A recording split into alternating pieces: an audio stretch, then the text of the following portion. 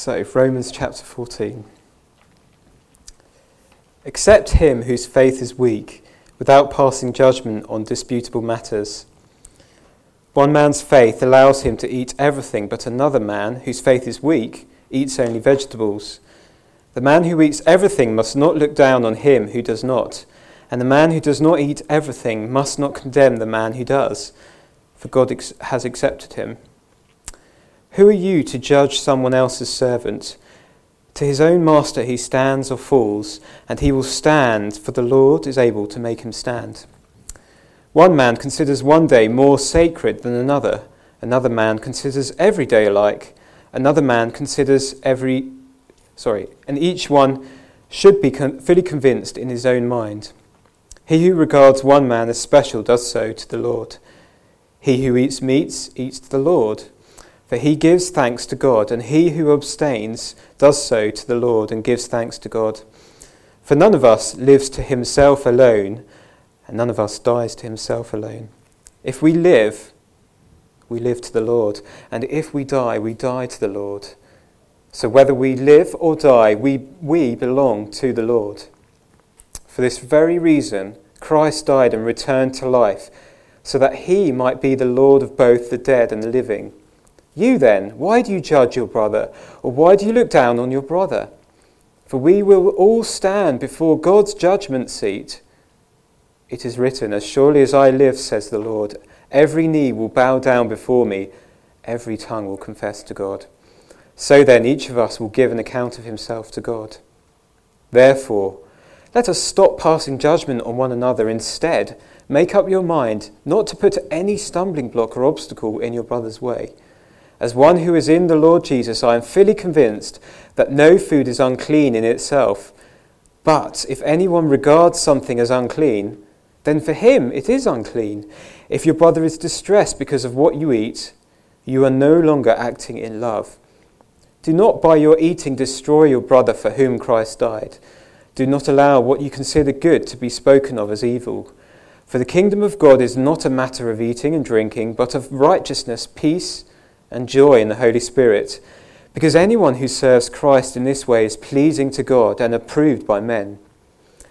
Let us therefore make every effort to do what leads to peace and to mutual edification. Do not destroy the work of God for the sake of food. All food is clean, but it is wrong for a man to eat anything that causes someone else to stumble. It is better not to eat meat or drink wine or to do anything else that will cause your brother to fall. So whatever you believe about these things, keep between yourself and God. Blessed is the man who does not condemn himself by what he approves, but the man who has doubts is condemned if he eats, because his eating is not from faith, and everything that does not come from faith is sin. When I was very young and a very keen amateur footballer in the Oldham Amateur League, I played for a team that I'd actually helped to start. We began in the second division of the Oldham Amateur League. After our first season, we were at the bottom. After our second season, we were at the top of the second division, and we got promotion into the first division. And it was about that point that I received a great honour, because I was granted the opportunity to play for the whole of the league, the first division of the Oldham Amateur League against another division. I'd been selected out of all the teams to play for this 11-man team. I was full of pride and I was full of excitement. But then I discovered that the game was to be played on Good Friday. I was a young Christian. I'd been a Christian a couple of years. And I thought that Good Friday must surely be the most sacred day in the Christian calendar. I was struck by a crisis of conscience. And after a few days of agony, I withdrew my name from the team and sacrificed this honour. And I suffered for a little while from shattered dreams. And then the Lord called me into the Christian ministry, into a job in which most Easter weekends I work. Good Friday, Easter Sunday. I soon found out that a lot of my church members did not regard the Easter weekend in the same way that I did. I was regarding it as a very important opportunity to worship the Lord at his death and resurrection A lot of my church members thought it was a great weekend, first opportunity in the year to get away with the kids and lie on the beach and play football on the beach. So I often psych myself up for the glorious event that is Easter Sunday, only to find the congregation terribly depleted as it is today. And I've been tempted to rename the weekend the Easter Anticlimax, but I am not bitter. I forgot to turn this on. What happened? Did anything happen? Oh. So the thing that I discovered later on in my Christian journey was that the Bible nowhere demands reverence for Good Friday. I wish I'd known that when I was 19 years of age. We're called to make Sunday a day of rest and a day when we gather to celebrate the resurrection of the Lord Jesus. We're called to, from time to time, I believe the early church had it every Sunday, but we're called from time to time to have a meal together, a communion meal, to celebrate the death of Jesus for our sins, for our forgiveness from our sins. But there is no biblical demand whatsoever that we observe Advent or Lent or Easter or St. Columba's Day or Maundy Thursday or any of the Queen's birthdays. There is no biblical warrant. But as a young right-winger, I had to obey the voice of my conscience and sacrifice one of the biggest opportunities of my extremely insignificant footballing career. As we come to the end of our journey through Paul's letter to the Romans, we find ourselves in the territory of sensitive consciences over religious traditions. Most of you, I'm sure, will be aware that there were those Jews who honored the law of Moses, and they had certain traditions that marked them off from the Gentile world. There was circumcision, there was diet, there were holy days, and mixed with all that was the issue of clean and unclean. If you're brought up with a sensitive conscience that certain things make you, defile you, and make you morally and spiritually unclean, then it can be very difficult to relate to unclean people. A young Muslim evangelist once came to the church that I was serving in Birmingham, and he came for the express purpose of trying to convert me to Islam immediately after I'd preached. So he approached me as I was standing at the church door, and he told me that it was absolutely impossible for the Lord Jesus Christ to be the Son of God, God in the flesh, because he had to use the toilet. And anybody who uses the toilet is unclean. And the Son of God could not be unclean. So it couldn't be true. See, as a Muslim, he'd been brought up to believe that pork makes you unclean, and that going to the toilet makes you unclean. And so it's a very great area of sensitivity. So for a Bible-believing Jew, days and diets were incredibly important. Certain days were to be observed as holy to the Lord. It was important to circumcise your 8-day-old sons in obedience to the God of Abraham. The Gentiles didn't do most of this stuff. They had their own traditions. Some of them observed special days. Some of them had dietary requirements. But the Jewish view of diets and days and circumcision was the God-ordained deal. So we're going to Romans in the first century. This is Rome, and the church was probably a network of congregations throughout the city. And it may be that the church in Rome came into existence because of some Jews who were converted on the day of Pentecost in Jerusalem and went all the way back to Rome to establish the gospel there. And Rome was a turbulent city. It was politically and religiously turbulent. An emperor, as he did in Romans, the emperor might dismiss all the Jews out of the city of Rome for the next emperor to invite them all back again. So the Jews and the Gentiles, Jewish Christians and believing Gentiles, Christian Gentiles, were thrown together into this extraordinary melting pot that was the city of Rome, and it led to strong differences of opinion on what was of first importance and what was of secondary importance in the life of the church. So you see in chapter 1, in chapter 14 and verse 1, the little word opinions. I don't know what you've got in the NIV. Disputable matters, opinions. The Greek word, you all know the Greek word that is there, it's dialogismos. It's the word from which we get dialogue. And the word before it is dispute, disputing over opinions. And I looked up Eugene Patterson's paraphrase from the Message. This is how he puts it. Just keep your eye on Romans chapter 14, verse 1. Welcome with open arms fellow believers who don't see things the way you do. And don't jump all over them every time they do or say something you don't agree with, even when it seems that they are strong on opinions but weak in the faith department. Remember, they have their own history to deal with. Treat them gently. This is a lovely paraphrase. You get the picture. Diets were incredibly important because they marked out your national identity. They were important ethical markers. They were important racial markers. They were the massive issues in the church. They were the Jewish red lines beyond which you must not go.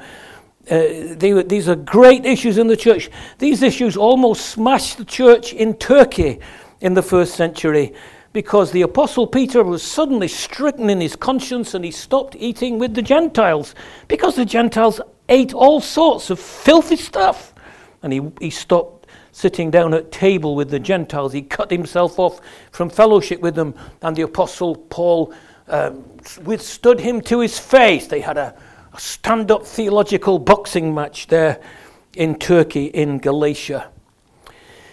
Well, you see this reference in verse 5 to diets and days.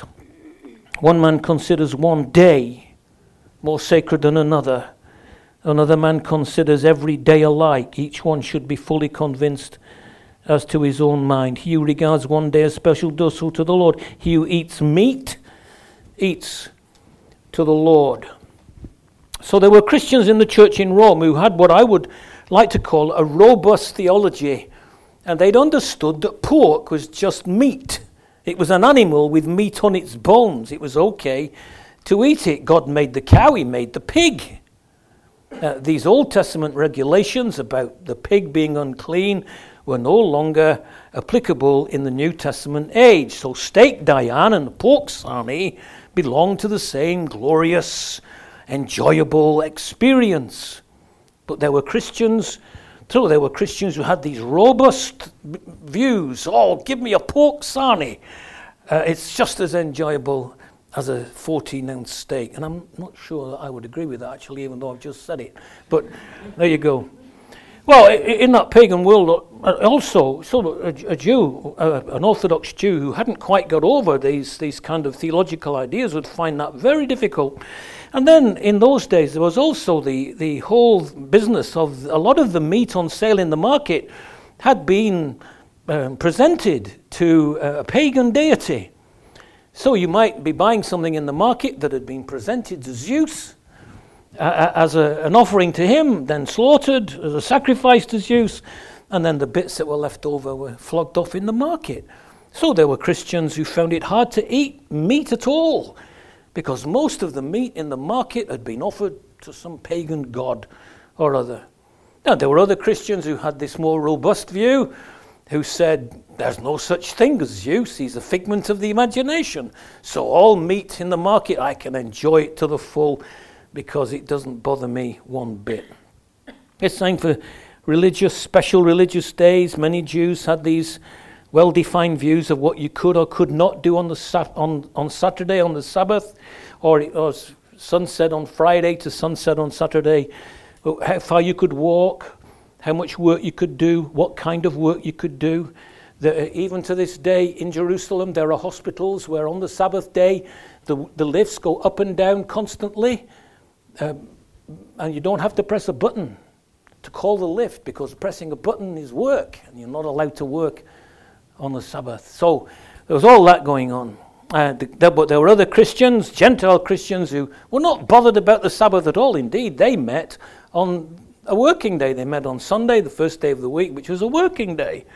They met in the evening, and they called it the Lord's Day, because that was the day Jesus rose from the grave. So there were tremendous differences of opinion about diets and days. And Christians were in danger of hurting each other because of these disagreements.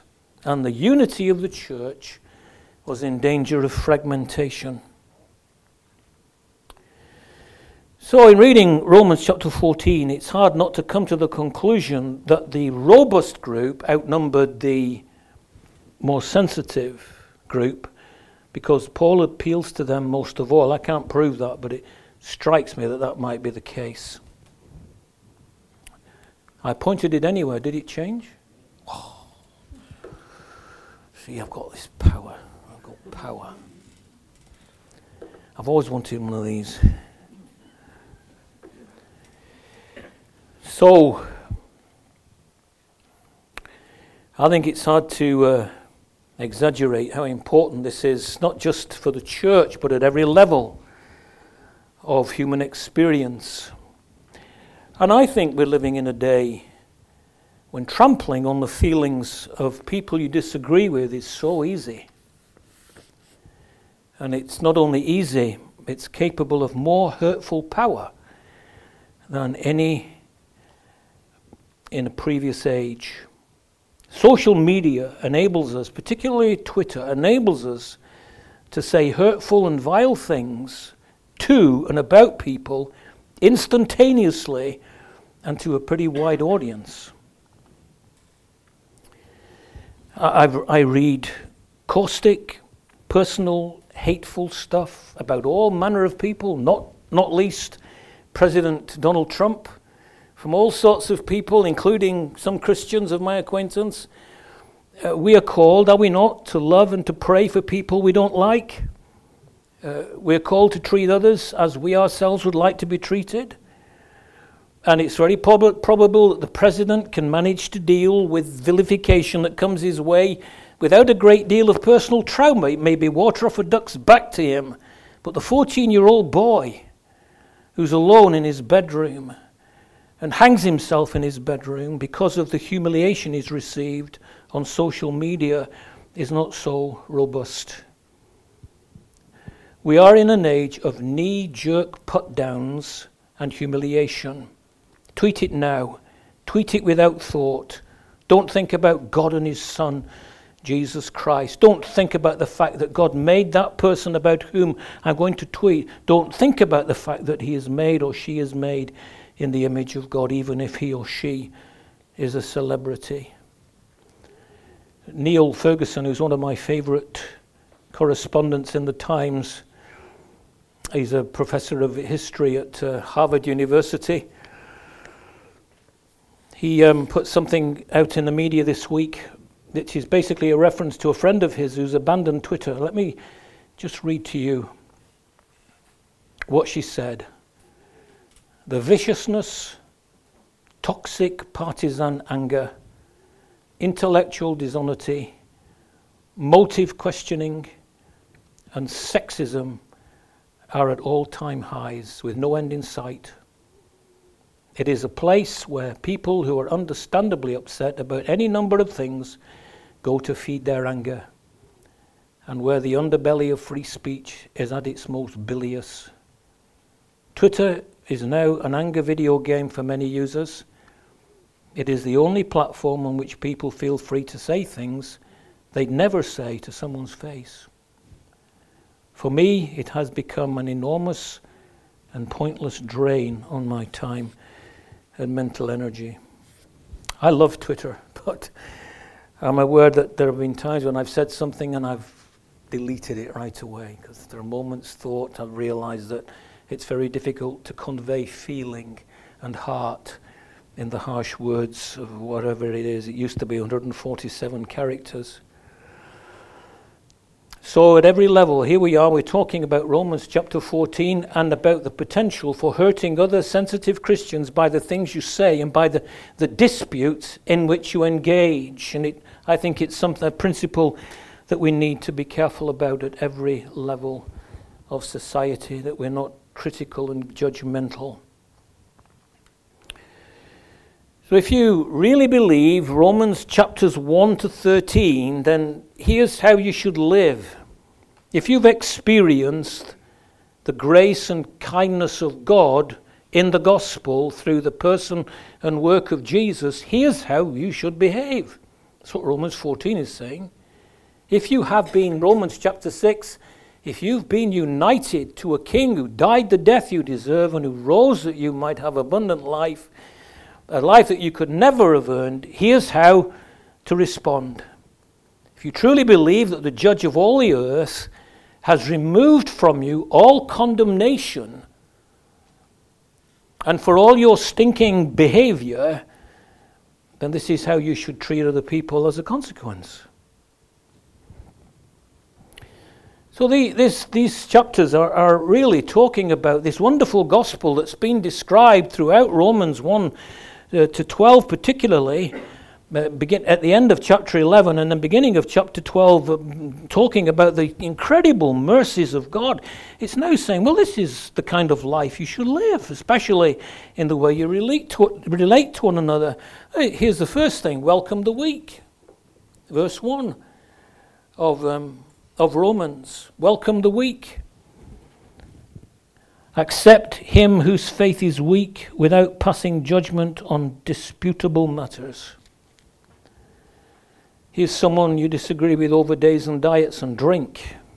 He's too theologically fragile to enjoy a bacon sarnie and a pint of beer.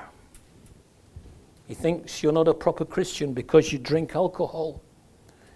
It would cut his conscience in half if he had a gin and tonic. Welcome him. Receive him. Emotionally embrace him.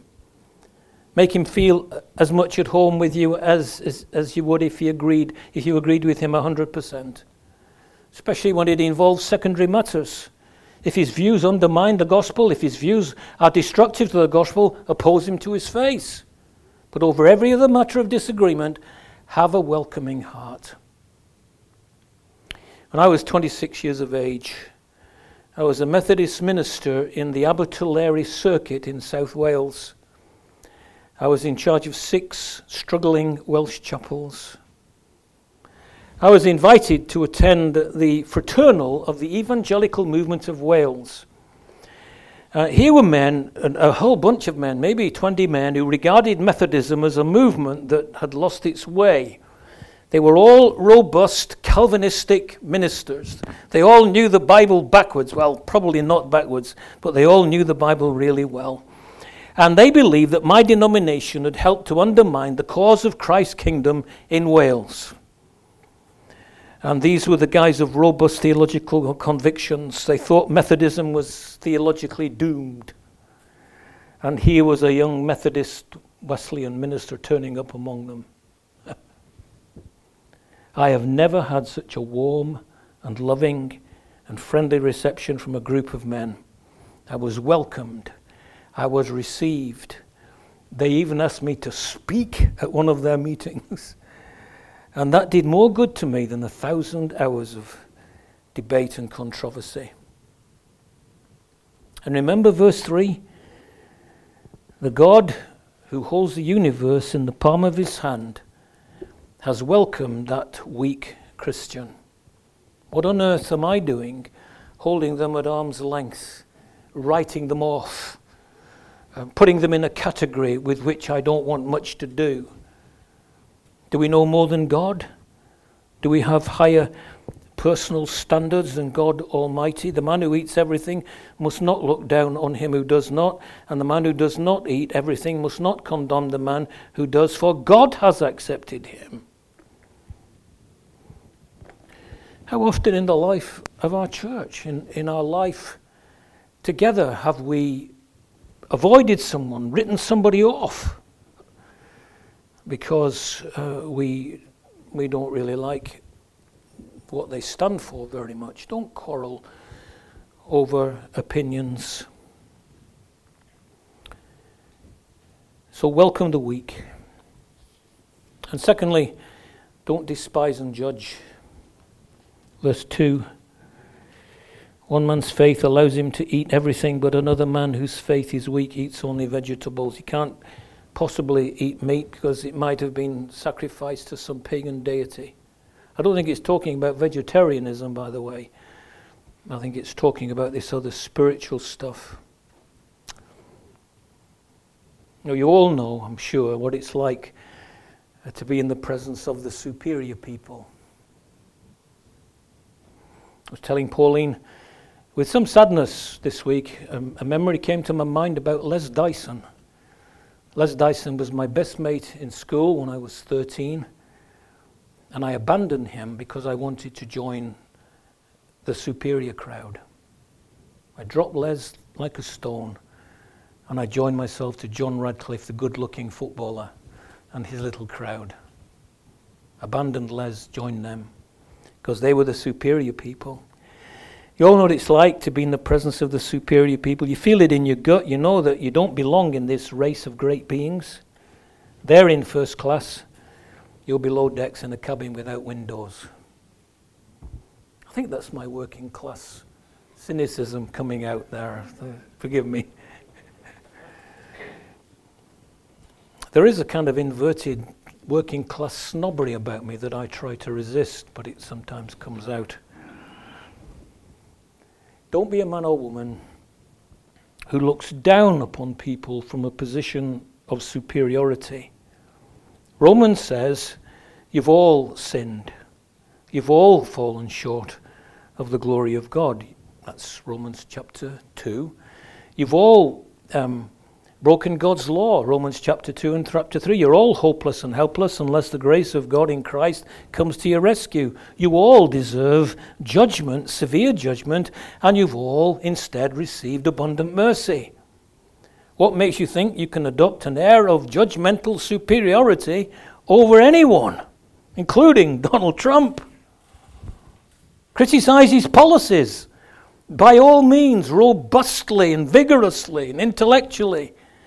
But don't adopt an air of judgmental superiority as some kind of being on a higher level who looks down upon these people from a throne of judgment. Don't write him off. Don't stick him in the category of inferior person to be thought of contemptuously. And don't do it to a fellow believer. Look at verse 4.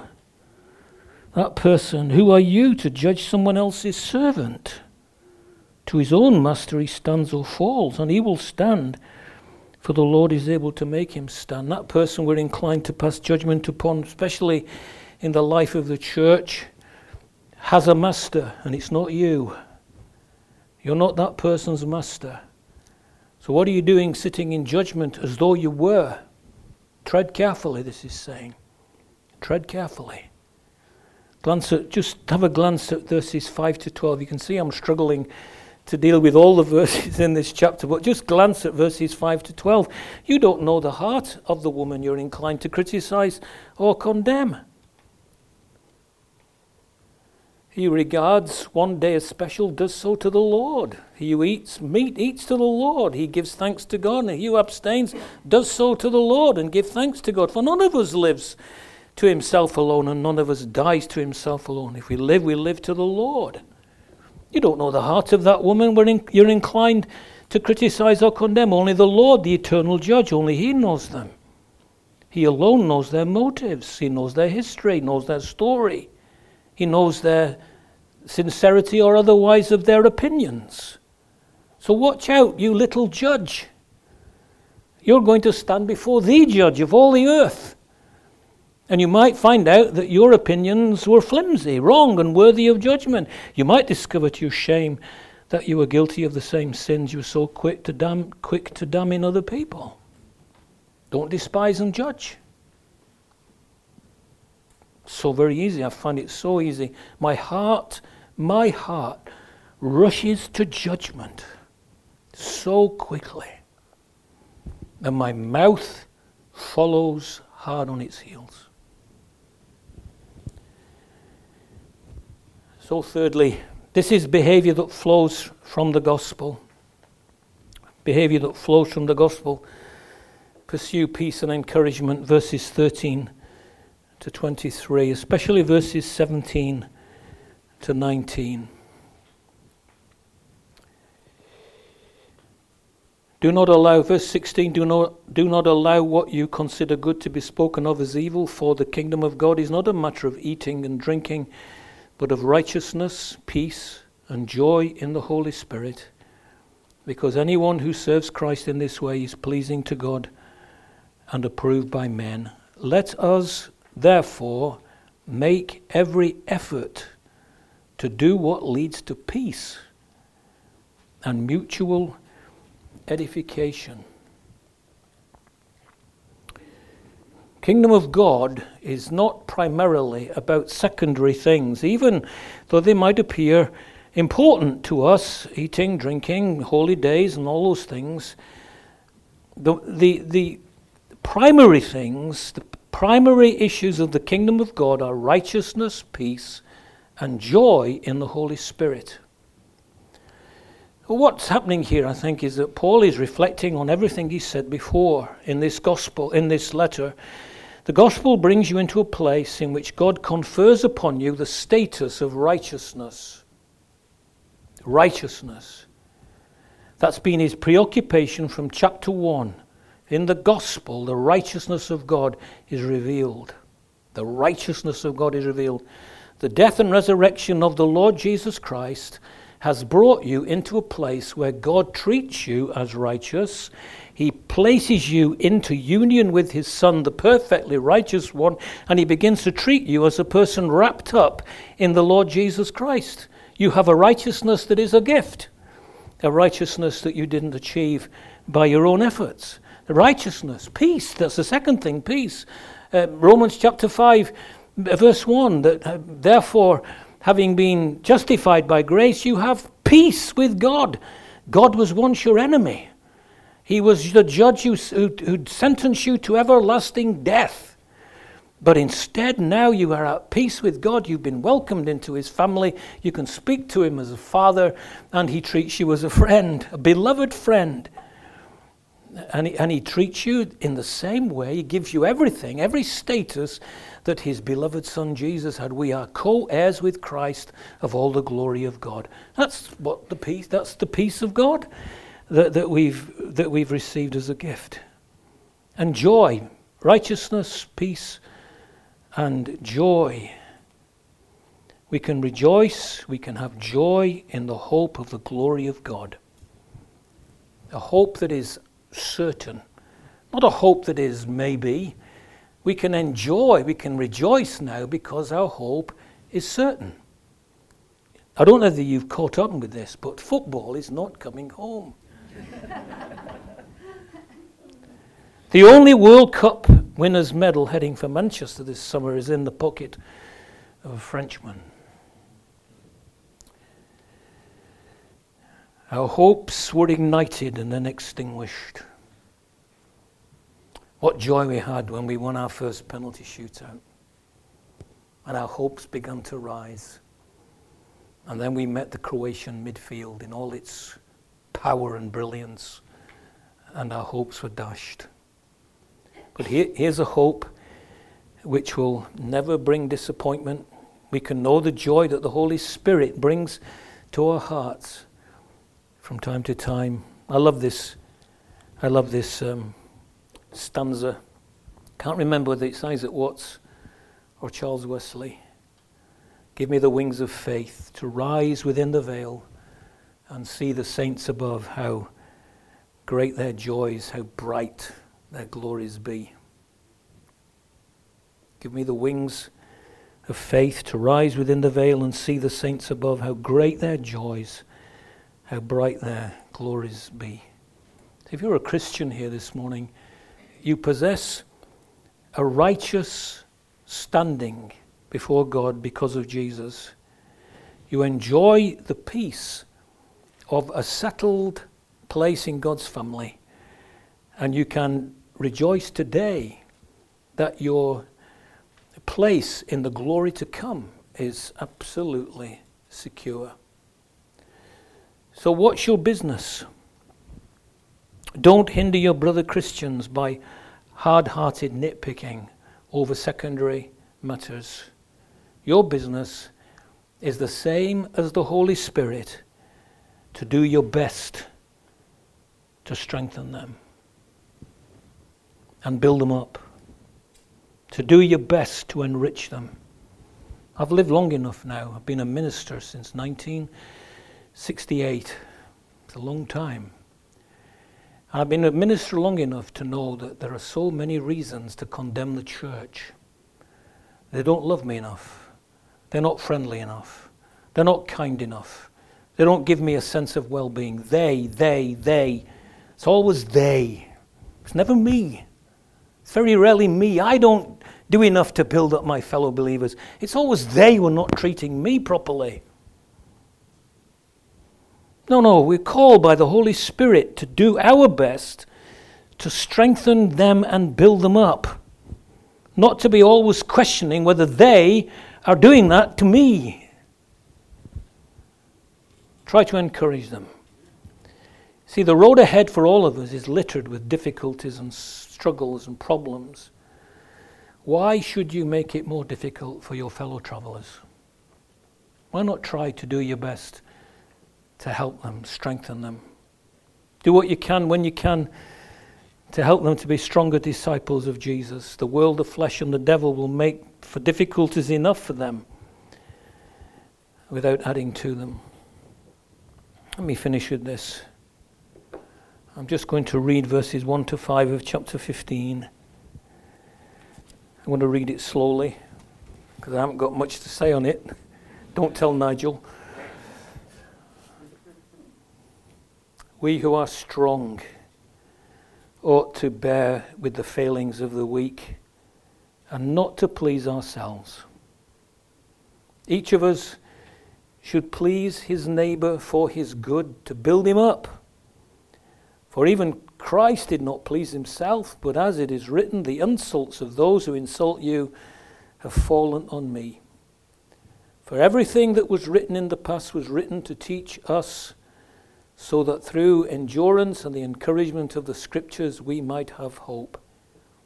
May the God who gives endurance and encouragement give you a spirit of unity among yourselves as you follow Christ Jesus, so that with one heart and mouth you may glorify the God and Father of our Lord Jesus Christ. Accept one another then, just as Christ accepted you, in order to bring praise to God. And the Greek word in verse 7 of chapter 15, accept one another, is the same word as in chapter 14 verse 1. Accept him who is weak and faith. So take a look at that last statement on the overhead. The whole life and ministry of Jesus was to give you a welcome you didn't deserve into a kingdom you didn't earn. So make that your life's calling, to do that for each other. Let's pray.